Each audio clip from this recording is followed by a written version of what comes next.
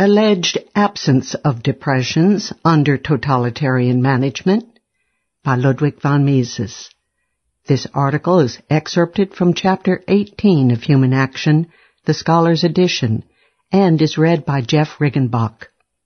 Many socialist authors emphasize that the recurrence of economic crises and business depressions is a phenomenon inherent in the capitalist mode of production. On the other hand, a socialist system is safe against this evil. As has already become obvious and will be shown later again, the cyclical fluctuations of business are not an occurrence originating in the sphere of the unhampered market, but a product of government interference with business conditions designed to lower the rate of interest below the height at which the free market would have fixed it. At this point, we have only to deal with the alleged stability as secured by socialist planning. It is essential to realize that what makes the economic crisis emerge is the democratic process of the market. The consumers disapprove of the employment of the factors of production as effected by the entrepreneurs. They manifest their disapprobation by their conduct in buying and abstention from buying. The entrepreneurs, misled by the illusions of the artificially lowered gross market rate of interest, have failed to invest in those lines in which the most urgent needs of the public would have been satisfied in the best possible way. As soon as the credit expansion comes to an end, these faults become manifest.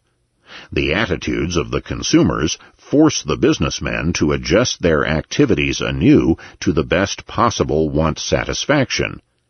It is this process of liquidation of the faults committed in the boom and of readjustment to the wishes of the consumers which is called the depression. But in a socialist economy, it is only the government's value judgments that count, and the people are deprived of any means of making their own value judgments prevail.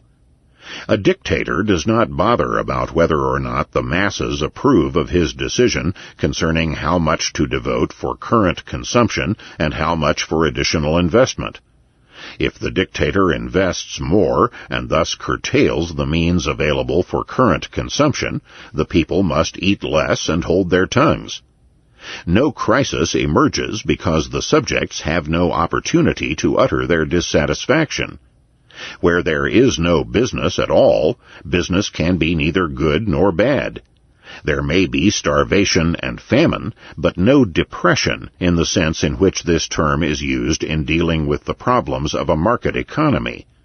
Where the individuals are not free to choose, they cannot protest against the methods applied by those directing the course of production activities. It is no answer to this to object that public opinion in the capitalist countries favors the policy of cheap money. The masses are misled by the assertions of the pseudo-experts that cheap money can make them prosperous at no expense whatever. They do not realize that investment can be expanded only to the extent that more capital is accumulated by saving. They are deceived by the fairy tales of monetary cranks. Yet what counts in reality is not fairy tales, but people's conduct. If men are not prepared to save more by cutting down their current consumption, the means for a substantial expansion of investment are lacking. These means cannot be provided by printing banknotes and by credit on the bank books. It is a common phenomenon that the individual in his capacity as a voter virtually contradicts his conduct on the market. Thus, for instance, he may vote for measures which will raise the price of one commodity or of all commodities, while as a buyer he wants to see these prices low. Such conflicts arise out of ignorance and error. As human nature is, they can happen. But in a social organization in which the individual is neither a voter nor a buyer, or in which voting and buying are merely a sham, they are absent.